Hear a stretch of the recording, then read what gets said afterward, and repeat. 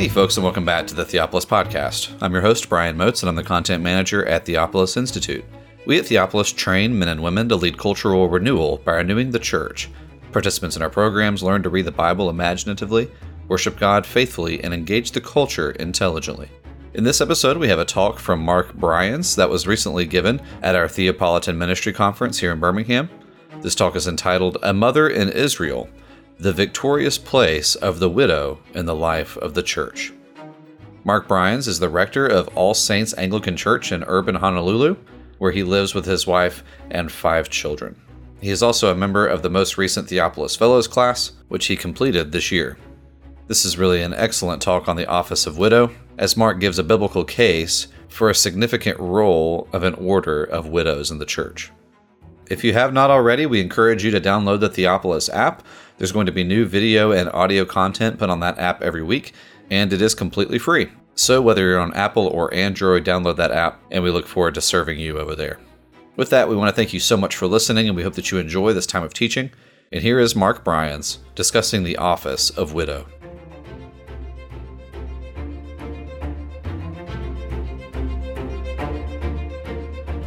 I want to suggest that the seeming incongruity of the title of my talk is matched by the incongruity of the presence of the widow in Paul's letter to 1 Timothy chapter 5. You can turn there, you don't have to. 1 Timothy chapter 5, Paul has just concluded going through all of the great, sort of like the major orders of the church, episcopos and the deacons. I'm speaking of Presbyterians, so I'll just use the generic episcopos, right? Bishops. And then he talks about that people will depart from the faith, and he calls Timothy to be a good servant of Christ Jesus. And then he gives instructions for the church, and all of a sudden widows appear. And then he moves on and talks about elders. And widows, if you're following 1 Timothy, we can talk about chiastic structures and other things. But there seems to be an incongruity in Paul's letter to Timothy. You're like, Paul, what? I mean, sure, widows are good for the church to care for. But the way that Paul speaks about them, verse 9, let a widow be enrolled if she is not less than 60 years of age. Do you have to attain a certain age in order to be put on the list of charitable service? Having been the wife of one husband? So if you're one of the younger widows that Paul commands to get remarried, are you no longer able to receive if that second husband dies, the charity of the church? And then he talks about the way that she's conducted her life as if, or in the same way that he talks about some of the duties and requirements of episcopos and the deacons. And so it seems the widow in this place seems out of place. Like my talk among all the glorious and important other talks, the appearance of the widow among these offices, or at least analogous to these offices, seems strange, out of place, important in its own way, sure, but off theme, the result of poor arrangement on the part of Paul. An afterthought among the more pressing pastoral injunctions that he needs to give Timothy. Many will depart from the faith. Well, Paul, maybe you should have spent more time on that. I don't know if he needed to spend 13 verses on widows, right? Like, well, okay, we get it. We'll take care of them. James has told us this, right? And this is not unlike the way in which, on a social and political level, widows culturally seem out of place within the contemporary justice agenda. We want to end poverty, fight crime, make war on drugs, see racial reconciliation, care for the houseless, end human trafficking. These are all great things. These are all wonderful, wonderful things. Great, glorious, lofty things. Things whose names carry political weight like the peal of trumpets.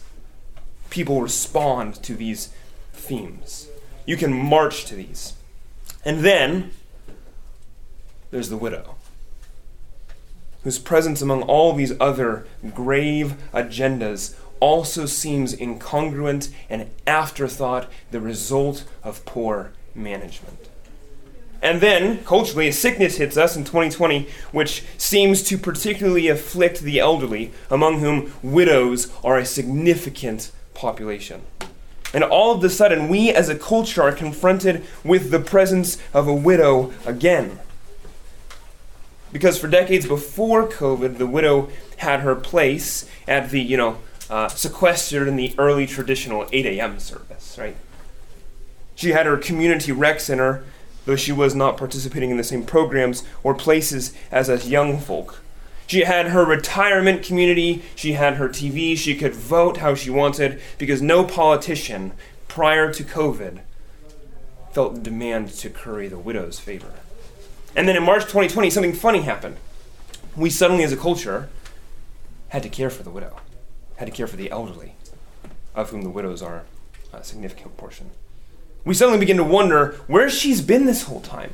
We realize the majority of widows who live alone live at or below the poverty line, that they are among the most susceptible to scams and frauds, and that they feel with the poignancy purchased by length of days what it means to lose everyone and to be alone. They are the ones who, when their data is processed by healthcare information technology in hospitals and clinics into a probability schematic, raise the question for healthcare providers and insurance companies about whether or not the risks they take on the widow are going to pay dividends. They are the ones who suffer financially from the effects of inflation when what remains of their husband's IRAs and 401k devalues at rates incommensurate to their needs. In the push to gentrify and urbanize, their houses are the ones that are literally often devoured, forced into selling only to see the home scuttled to make way for high-rises and government-issued parks that no one asked for and which, as Jane Jacobs has taught us, will probably not be used. Startlingly, we have been forced to remember the widow. She has culturally, once again, done what the widow always does, interrupted us. And this is sort of the first claim. God does this in the widow. This is what the widow always does. Always the widow upsets, unsettles, disrupts, assaults us, and seems out of place. She always seems to arrive at us as an afterthought to all of the other important endeavors to which we have a pressing and prior engagement. And she arrives because Yahweh has remembered her. Okay. And he has called us to remember her. Here she stands as a witness to the fact that we did not remember the widow. It's like the widow in Mark 12. Jesus in this combat with the Sadducees, and they're, sort of this rhetorical fight, and all of a sudden, conveniently, or if you're the Sadducees, inconveniently, there's a widow, right? And where does she come from? How long has she been standing here? Widows arrive in God's world amidst of host of sundry other things we are concerned with, many important things, and they lay a claim to our attention, unexpected and unlooked for. They lay demands on our time. Widows don't fit in. Widows are an interruption, a divine interruption. Widows are the measuring rod God lays against those who rule to judge the quality of our remembrance. The widow at Zarephath, as another brief example, is a measuring rod laid up against the rule of the kings of Israel. Just like the widow from Mark 12 is a measuring rod laid up against the leadership of those who govern the temple. My chief contention in what follows is that Paul hasn't made a mistake of rhetorical arrangement in embedding widows interruptingly in the order and the good work of the church. He's following the Spirit, insinuating widows, seemingly in an order of some kind. Distinct from, but similar to, bishop, priest, and deacon, precisely because it is widows who in God's economy remind the church who she is while we wait for his appearing. Widows are intentionally interrupting us, and it is precisely in the surprise, oh no, a widow, that God speaks to us. This is not to suggest that I'm here to argue for some sort of subtle or subversive form of women's ordination, or to give one of those worn-out talks about the lack of women's ministry in the church today, but rather to think biblically about the role of the widow in a Theopolitan way. To bring it all the way around to the initiatory anecdote, speaking of widows amidst this lineup of excellent speakers and central gospel themes is not to suggest a radical break in the theme. It is, in fact, to see widows, as unexpected and surprising as they find us, fitting perfectly within the theme of hope. Widows are the ones who are ripe with the promises of hope. I mainly want to make a biblical case for some kind of ecclesially significant role of an order of widows.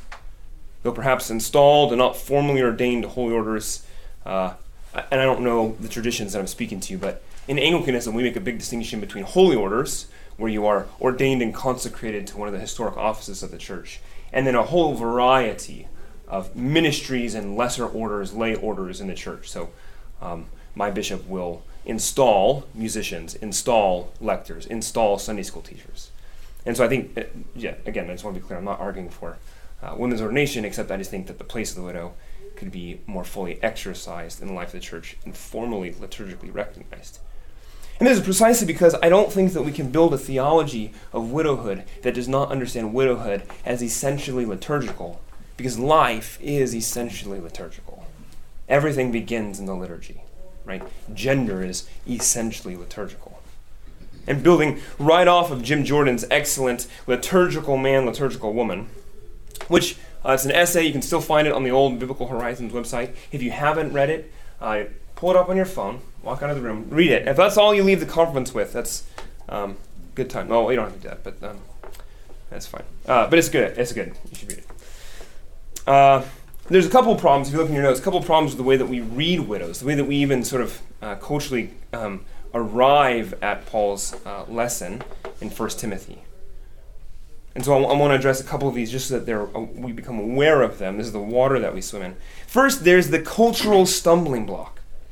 We live in what Byung-Chul Han has called a palliative society, a society in which pain and death are rendered as always aggressive moral evils to be avoided and redacted from human experience. If it sounds or reminds me of death, I do not want it in my presence. We must eliminate all witnesses to the crime of pain and death. And therefore it is of necessity in our culture, we find it necessary to eliminate old age and the long art of dying. So not only are we terrified of death, we are also terrified of the thing that comes before death, which is dying, right? And so we must erase dying from the human experience. Caught in a contradictory web of conflicting demands we cannot escape. We inhabit a culture in which Ian McKellen can play Hamlet in an age-blind production of Shakespeare, while simultaneously we do everything to sell products that eschew the marks of age from the body. We affirm age even as we erase it. The second stumbling block laid before us are the exegetical problems. Here we have the historical critical method that has run amok, run slipshod over the architecture of Scripture. So that, for instance, one of the people who's done probably some of the best work with widows in both its biblical and historical setting is a lady named Bonnie Thurston. She draws a lot from this critical historical method, and even while she praises the place of widows, she looks at the Old Testament and sees it as a system of oppression. This is Deuteronomy. As a system of oppression in which the widow is, quote, passed over entirely. And then sees the widows of the New Testament as an example of radical liberation that the early church brought, and then was sort of scuttled by those darn guys at Nicaea, right? One gets the same sort of feeling even from guys like Wayne Meeks and Bruce Winter. Theological books that approach widowhood, few as they are, both theologically conservative and theologically liberal, are troubled from the get-go because frankly they don't believe there is such a thing as a biblical theology that makes sense across the canon. Instead, they see sort of these mere juridical or social or ministerial injunctions. Care for the widow. Don't take the widow's coat in a pledge. Loosely assembled, scattered more wildly than the sower's corn in Jesus' parable, amounting to little other than fodder for some large argument on justice writ large. Right? Widows get assumed into, we should care for the poor. Right? But it seems that there's something unique about the widow that Paul tries to highlight. Along these lines, you have this big emphasis on cultural context, right? And it begins to become a concern where we're more interested in looking at what they did in the ancient Near East or what they did in the ancient Greco-Roman culture. I was a classics teacher for 5 years. I love ancient cultural context. Awesome. I'm concerned, and in particular I think this happens with the widow. Cultural context can become a bridge or a barrier, right? And it's a bridge when we say, hey, this allows us to get deeper into the biblical world. And it can become a barrier when we say, oh, really what Paul's doing here is he's trying to keep the church up to speed with Julian marriage laws, right? When it becomes a way to close out our participation in the biblical world. That's where cultural context and that sort of methodology can become problematic. All right, and then the final one, the third category of problem is what I call the but master concerns, which is where we seemingly with good intention say, is this really worth the attention of the mission? I'll give you an example. I'm a church planter in an incredibly gospel-deficient neighborhood. Right? It's the neighborhood that all the churches want to go and do ministry in, but no church wants to have their building inside of, right? With one of the, a local pastor, a friend of mine, told me just recently that, I guess, our neighborhood, in Hawaii we have these things called ahupua'a, which are like, we divide, we make these, well, it's hard to explain. It's a piece of this. So in Hawaii we have this island. We have the islands that are volcanic islands. Largely in the middle there are mountain ranges, right? In the middle of the island is a mountain, and then water is on the outside of the island, right? And then according to the ancient division of the land, what they would do is make almost like pie pieces, right? And so every traditional allotment of land in ancient Hawaii had its own sort of ecological and economic system, where you could have all the resources from the mountain and all the resources from the ocean. That's an ahupua'a.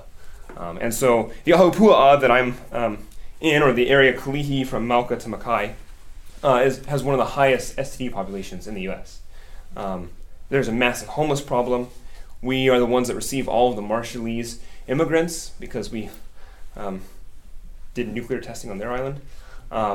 There's massive needs. And we're planting, and the constraints, some of you know the constraints of a young church planting life. And the consideration that goes into the time and attention demanded by the widow can at times appear to be a cost that deserves excessive waste.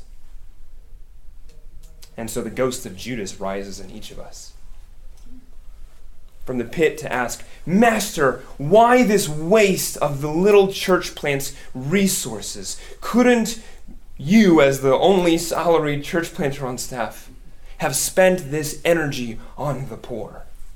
To which I think, as a church that is truly hopeful, we need to respond, leave her alone.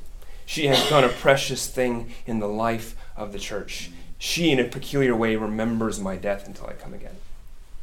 The foolishness of the widow's exalted, biblical, and as I'm arguing, liturgical presence is precisely the point. It's the foolishness of the widow that is the point. Church growth strategies be damned. Right? If we can, for a time, eschew these stumbling blocks and hear the biblical narrative, allow it to speak its own words in its own way, we can see the widow through new eyes. Okay.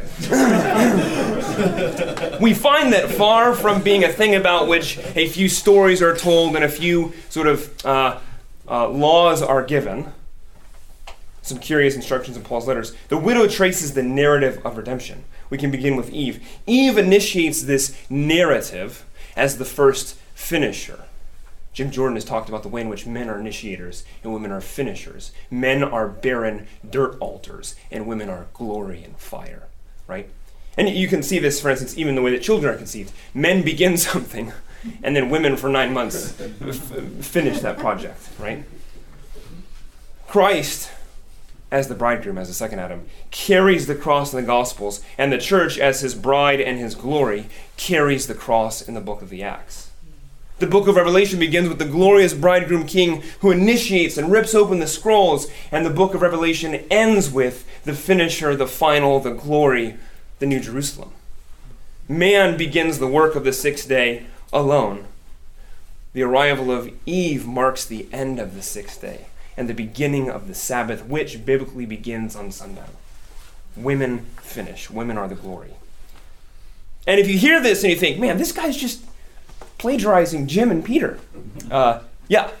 Yes. Thank you for noticing. I've worked really hard to do this. And then death and sin arrive in the story, and Eve's finishing of Adam's work is then tied with the fall. So the finishing work, the glorifying work of the woman, of the mother, then is tied with Adam's fall. To finish Adam's work, then, after the fall in the garden, means to finish the work in pain and death. Adam will return to the dust, and Eve will finish his work by following him into the dirt. She is thus a kind of proto. Eve is a kind of proto-widow, even though I don't think we have the biblical evidence to be sure of whether she outlived Adam. We know this. She was the first woman to die in the sin of the first Adam, the first bridegroom. She is the first mother and the first woman on whom the hope of being restored by the faithfulness of a future second Adam rests. Thus it is within Eve that the origins of widowhood form. Eve is pregnant, so to speak, with widowhood. By the time that Tamar is widowed, Genesis 38, twice widowed, there are established biblical systems in place. The widow wears a distinctive garment. She no longer has her bridegroom as a covering, and therefore wears a distinctive garment. And the symbol here, if I may add to what Jim has suggested, is that the covering doesn't necessarily register a lack of covering, the widow's distinctive garment, but notes the way that the widow is covered by Yahweh. Yahweh becomes the covering for the widow. She rests under his wings. Yahweh will provide for her. He is her tabernacle. Here also in the Tamar story we see the pattern of Levirate. The death of the first husband invokes a claim on the family of the bridegroom to provide for and redeem the widow. The widow, moreover, lays a claim to the land. You think about Yahweh as the owner of all the land in Israel, and all the widows of Israel belong to Yahweh. He is their covering. Then it makes sense, the Deuteronomic laws about not harvesting to the edges of your field so that who can gather? So that the widow can gather. Why does the edge of the land belong to the widow? Because the edge of the land belongs to Yahweh, and he is her covering. It's his land, it's his widow. She gets the food from his land. His underlords, his under-shepherds, must care for the widows who are also his. Moving on to the next point in your notes, the widowship, the widowhood, the widowry of Deborah is a contested issue. I think that there are good arguments for receiving Deborah as a widow, the widow of Lapidoth. And you're allowed to disagree with me on this, but there seems to be compelling textual reasons to understand Deborah as the wife past tense, the woman past tense of Lapidoth. And therefore, when our narrative catches up to her, the widow, whose name means, Lapidoth means like torch, flame, brightness, implying fire. This makes sense not only of the grammar of the text, but also of the role that Deborah plays.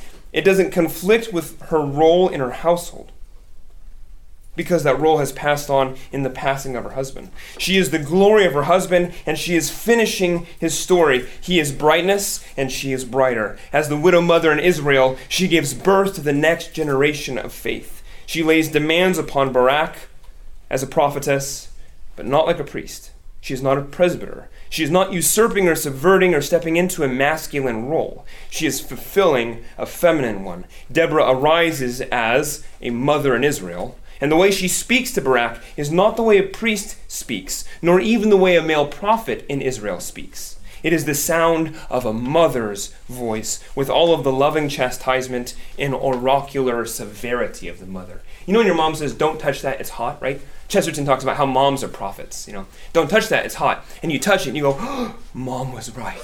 What dark sorcery is that? Don't touch it again. I'm going to touch it. Oh, don't touch it again. You touch it again. You're like, "Oh, she made it hot like a second time," The liturgical role of the widow in the assembly of Israel is not merely to finish in the previous generation, but is to pass on the work of the previous generation that calls forth and does not subvert future sons. Widows are liturgical mothers. And it is in the story of the book of Ruth that these various themes of widowhood and the bride and the mother merge into a fully orbed image. Ruth and Naomi are both widowed. They are both without covering. They enter the land of Israel, into Bethlehem, literally the house of bread, Yahweh's great grain basket. And they glean in the fields of Boaz, a bridegroom and a kinsman redeemer. In him, Yahweh provides for the substantial needs of the two widows, grain, bread, wine. Boaz also embodies Yahweh by covering Ruth in the fields, by bringing her under his protection. Ruth doubles down on this, motivated by Naomi, who, like Deborah, gives birth to a plan, hatches a plan which will make a bridegroom of the man and a bride of the woman. She does this using the motherly persuasions. Ruth's cry at the feet of Boaz is a simultaneous cry of bride and widow. She says it as bride, spread your wings over me, which is to say, spread your wings over me, take me as your spouse, and also spread your wings over me. I am a widow in need of a covering. It is to demand of Boaz that he fulfill the leveret. But widows also measure bridegrooms. God calls both Elijah and Elisha into encounters with widows, and one of the things that results from those interactions is a judgment against kings. The bridegrooms and the sons of Israel. Widows startle us with their presence and lay demands on us. Yahweh remembers the widow at Zarephath. Ahab, on the other hand, makes widows, like when he kills Naboth for his vineyard. Yahweh provides for the widow and their children. He raises the son of the widow from the dead. Ahab, on the other hand, kills sons, his own sons, and the sons of all those he sacrifices in war to pagan gods. Yahweh is the true kinsman redeemer who cares for the widow. And this is good news because Israel herself in her history becomes a widow. As the prophets tell us, like in your notes from Lamentations or Isaiah, Israel has gone and bedded with other lovers and now finds herself desolate. Her bridegrooms from other nations dead. She has been a widow. Jerusalem sits, at the beginning of Lamentations, like a widow. The exile leaves Israel like Eve, dead in Adam, the first husband, dead in her sins and trespasses. She is a widow, but God is the redeeming bridegroom. And so the life of our Lord is marked by widows. Anna, who like Deborah serves as a prophetess and mother of Israel, hails the rising son, the Messiah, at his infancy. Mary, at the wedding of Cana, functions like Naomi. Like Deborah, she tells her son, your time has come. Like Naomi, she has a cunning role to play in the revealing of the bridegroom. Naomi shuffles Ruth out the door, and Mary shuffles Jesus to the stone jars. Son, they're out of wine. It is interesting to note the similarity also in the way that these two widow mothers, Naomi and Mary, instruct the bride. Naomi instructs Ruth, go and lay down at his feet, and he will tell you what to do. And Mary looks at the servants who are caught up in the bride of the people and tells the servants what? Do whatever he tells you. One of Jesus' last instructions on the cross is for the provision of his mother. He gives her to the care of his beloved disciple, and then she's, there with all the disciples on Pentecost, not as an elder, not as a presbytera, not as a queen of heaven, but as a new widow mother in a new Israel on the Feast of Pentecost. Pentecost falls on the Feast of Shavuot, the harvest festival. Pentecost begins a new and greater harvest, of which Mary, as the widow for whom Yahweh provides from the corners of the field, Mary harvests the corners of that first great harvest. This is the biblical world into which Paul speaks concerning widows. Widows mother us forth in God's story. They demand that boys become bridegrooms and care for the poor and cover the naked. Widow mothers demand that we cover the needy under our wings. Widows tell us, the church, our stories. Widows, like Latimer at the stake, demand that we play the man in the face of persecution and death. Widows tell the church when the world has run out of wine. Paul tells widows to instruct the young women because they once were young women. Widows speak into marriages. Widows speak into marriages and tell them, keeping your wedding vows till death will kill you. That's what till death means.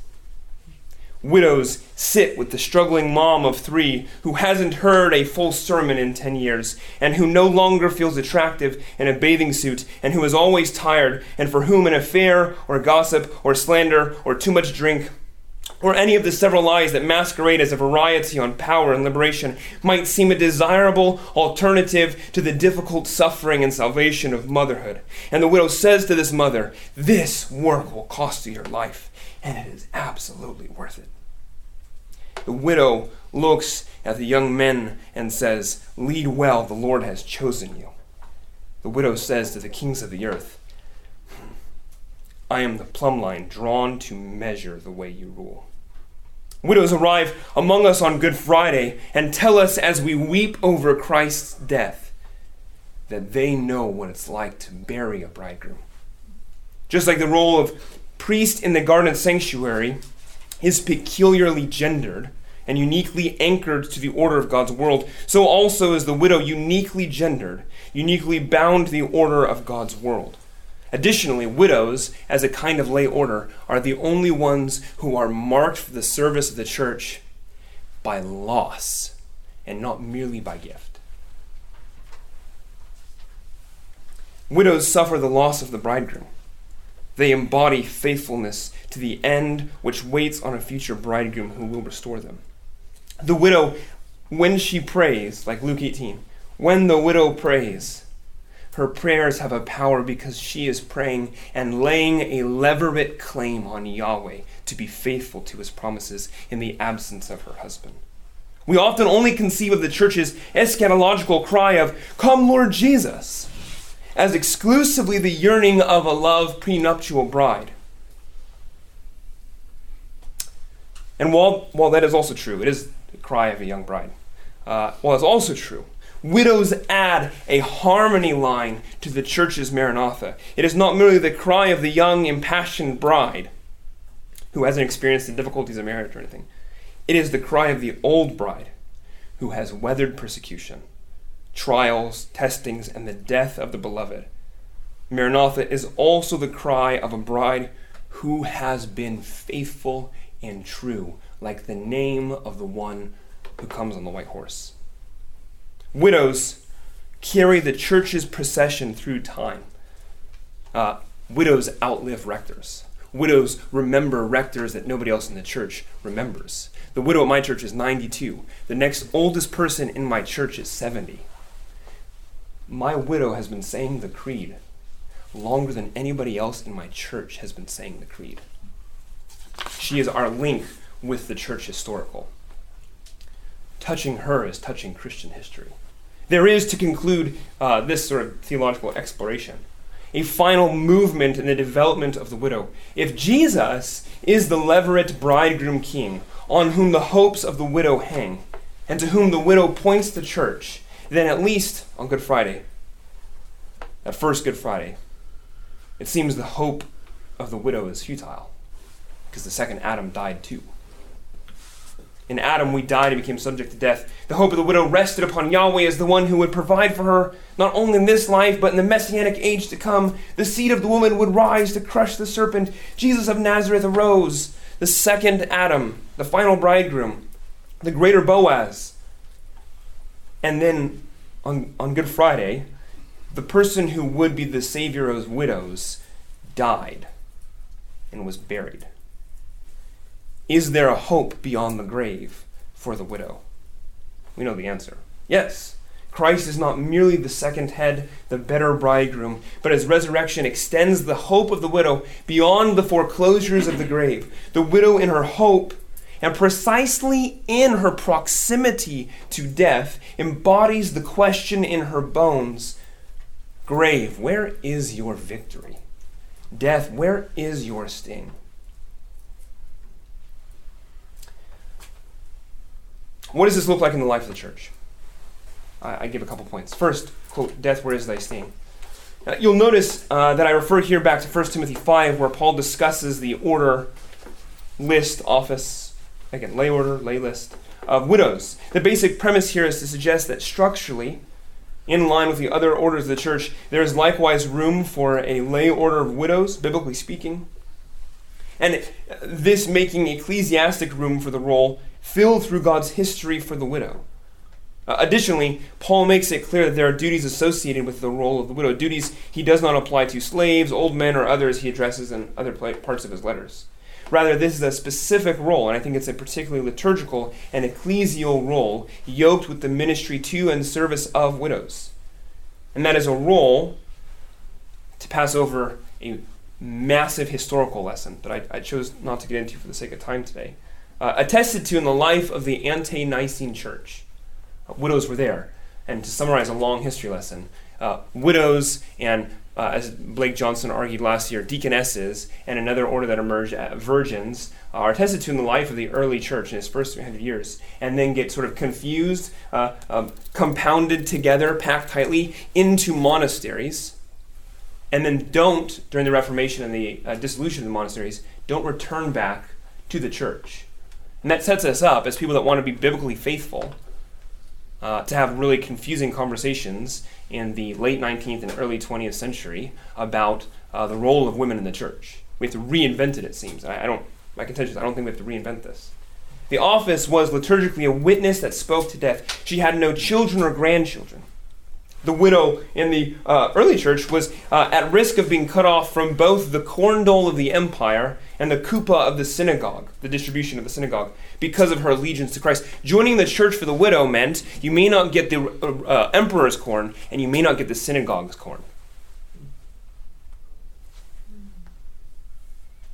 She was so close to death. She was a living witness to the resurrection. Paul gives the age of the widow minimally as 60 years old, which I think this is a safe environment to talk about, right? Which is the number of man, 6, multiplied by 10. Think of the age of the widow rehearses a litany of God's faithfulness to humanity. Every year of the widow's life is a year in which God has been faithful and the devil has been confounded.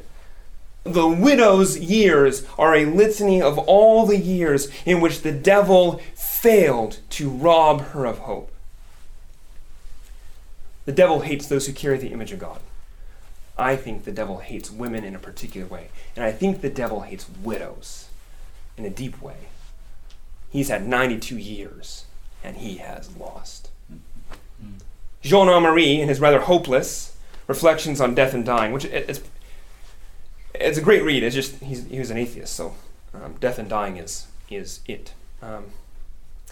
He says, aging, through which the not and the nihil of our existence make themselves known and become evident to us, is a desolate region of life, lacking any reasonable consolation, end quote. Death is a desolate region, lacking any reasonable consolation. The body of the widow, even as it decays, becomes a witness against such hopelessness. The widow proclaims the truth of the final leveret. Death for God's people is not without consolation. The valley of Achor is not without hope. It is a door of hope. She brings a body scarred by time and the forces of decay into the holy place of God's house, and it is not smoked. It is vindicated. Aquinas says that hope makes us younger. Hope extends our time. Hope multiplies our time. I heard a good lecture yesterday where somebody was talking about this. And if you think about the way that applies to the widow extends that hope beyond the foreclosures of the grave. Peter talked last night about building cathedrals. The widow is a 92-year-old building project of the church. Death, Amery, following Freud suggests, is unthinkable. We can't. Philosophers have tried, says Jean Amery. We can't think death. It's so hard to think death. Death is unthinkable. We don't know how to process it. What does it mean? And we stroke our chins and we're wondering how do we conceive of death? Heidegger is obsessed with death, right? The widow, however, does know how to think death. The widow knows how to process it. The widow processes death in her bodies. She processes death with the burial of her husband. The widow makes death thinkable for the church. The widow, in her passing through the various deaths of her life, is full of time. The widow is dying, is close to death in her body. She makes death thinkable for our church. My oldest daughter, is 7. And we get to point her to the widow and say, this is the point. This is the point. This is what death is like. This is what life is like. This is the point. The widow in the assembly, in her halting procession with her cane, and she, maybe in in her startling presence, in her being visible every Sunday before the face of God and his people, in her infirmity, proclaims a witness against the dominion of death. In Anglicanism, we draw the sign of the cross over our bodies during the creed when we say, I believe in the resurrection of the body. The eyes of the congregation should be focused on the widow. I believe that her body will rise from the dead. Her liturgical role is a witness against death and to include us in the story of God's faithfulness beyond the foreclosures of our fall. 2, like Lois, the next point in your notes makes reference to Timothy's grandmother Lois. It is from her, from all that we are given in the language, that Timothy receives the faith. Just like Deborah to Barak, and Naomi to Boaz, and Mary to Jesus, there seems to be a place for the widow to serve in the role of passing on the faith to the next generation. I don't mean preaching in the Eucharist service or on the Lord's Day or anything of this nature. I do, however, mean making house visits and talking with kiddos. I do mean maybe sitting the young men down and sharing the sorrows she's gone through when her husband and her were married. Sitting down with young wives and talking about the way in which to live faithful to your wedding vows. And giving the young married couples an injunction to avoid causing unnecessary pain for one another. I do mean teaching, even if only once a month, having the widows or widow share their stories and the history of the parish, the folklore of the parish, with the children's Sunday school. Do you have in your churches those older women among you who can say to the young women, and especially to the young widows, we haven't lived in a culture that has a lot of young widows. In the next 10 years, depending on how American foreign policy plays out, we might be living in a culture that has a lot of young widows. Do you have a space for old widows to encourage young women, married, widowed, and celibate, in their respective callings, who can say to them, your daily dying is not meaningless, little sister. It is working for you the eternal weight of glory. Widows are our tether with the historic church. Let them pass that faith on. Thirdly, caring for them. Just because there may be liturgical and parochial and symbolic role for the widow doesn't mean that we've now done away with the awkward aspects of caring for the widows in our community. James writes in his epistle to the church, also working from the same biblical vision of widowhood. Religion that God our Father accepts as pure and faultless is this, to look after orphans and widows in their distress, and to keep oneself from being polluted by the world. Interesting how those two things are linked. How does your church care for its widows? Not just its elderly, collected as like a kind of lump steak, but for those who are widows according to the scrutiny given by Paul. Do your pastors, or if you are pastors, or your deacons, or the financially savvy in your parish, plan times to sit with widows and perhaps the elder board or vestry and discuss the financial situation of the widows among you? Do you have a service at your church to cater for the elderly, which is to say, to eschew them and shuttle them off so they are no longer in view? Or are they included in the life of your parish? It's like the sci-fi film Logan's Run, where there are no old people. The city that has no old people has no past and is not a city. And what I want to do is connect this with hope and not see it simply as another thing on a long laundry list of justice initiatives, but to suggest that the widow offers for us in her body a theology of hope in God's faithfulness and the resurrection. As times get tighter, planning with your widows for their provision and celebrating the way that they run their course with joy is not additive to the gospel. It is how we proclaim our hope in the resurrection. Fourthly and finally, Paul instructs widows to minister in prayer, to pray always with intercessions. And I think of an old Biblical Horizons lecture where Rich Bledsoe says one of those wild things that he's famous for saying. And he says, I'm just so grateful for the Pentecostal church. Science. Well, I mean, just if it wasn't for the Pentecostals, who they just pray, and I think that all of the Presbyterian prayerlessness is covered by a great deal of Pentecostal prayers, right? Something of this. That was a faithful adaptation. And I think our churches need prayer, and we all know this. Our churches, God has given us people with an inordinate amount of time that can be gifted for the praying and the intercession on behalf of the church. And I think that's, there's no more I'm going to say about that. I just think we should get our old and elderly and widowed praying for the sake of the mission. In conclusion, I'll just draw from Christian hagiography. St. Lawrence of Rome, St. Laurentium, is a deacon entrusted with the wealth and the money and the coffers of the church. And guards come to him and say, "Hey, give us all the money of the church." And Laurentium says, "Come back tomorrow and I will show you the wealth of the church." And the guards come back the next day, and Lawrence has gathered in the church widows and orphans. He says, this is the wealth of the church. And I think he was right. Orphans, because they are the future of the church. They are those that have lost a father, and they teach us that God knows to be a father to the fatherless. And widows, because they represent the past. They are those who have lost a bridegroom, and teach us to hope for our resurrection. St. Lawrence gathers the embodied future of the church in its orphans and the embodied past of the church in its widows.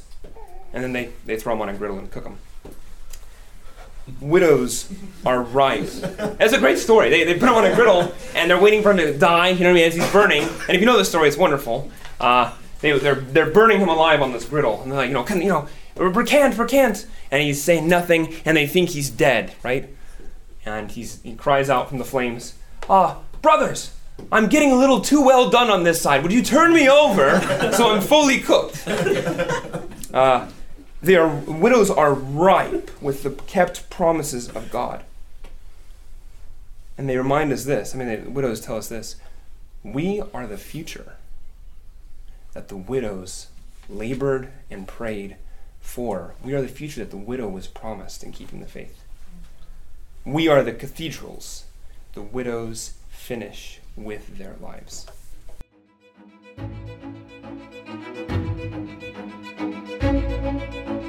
Thank you again for enjoying this episode of the Theopolis Podcast. For more information and for more content from Theopolis, you can check us out online at theopolisinstitute.com. We release new articles every Tuesday and Thursday on our blog, so you'll want to make sure to look out for those. You can also find us on Twitter at _Theopolis and on Facebook if you just search for our name. If you've been helped, sharpened, and encouraged by this podcast, we'd really love it if you would go to iTunes and leave us a review. It just takes a few seconds, and it really will help us along in getting our content in front of new listeners. That's all for now, friends. We really look forward to being with you all again in the next episode. And as always, thank you so much for listening.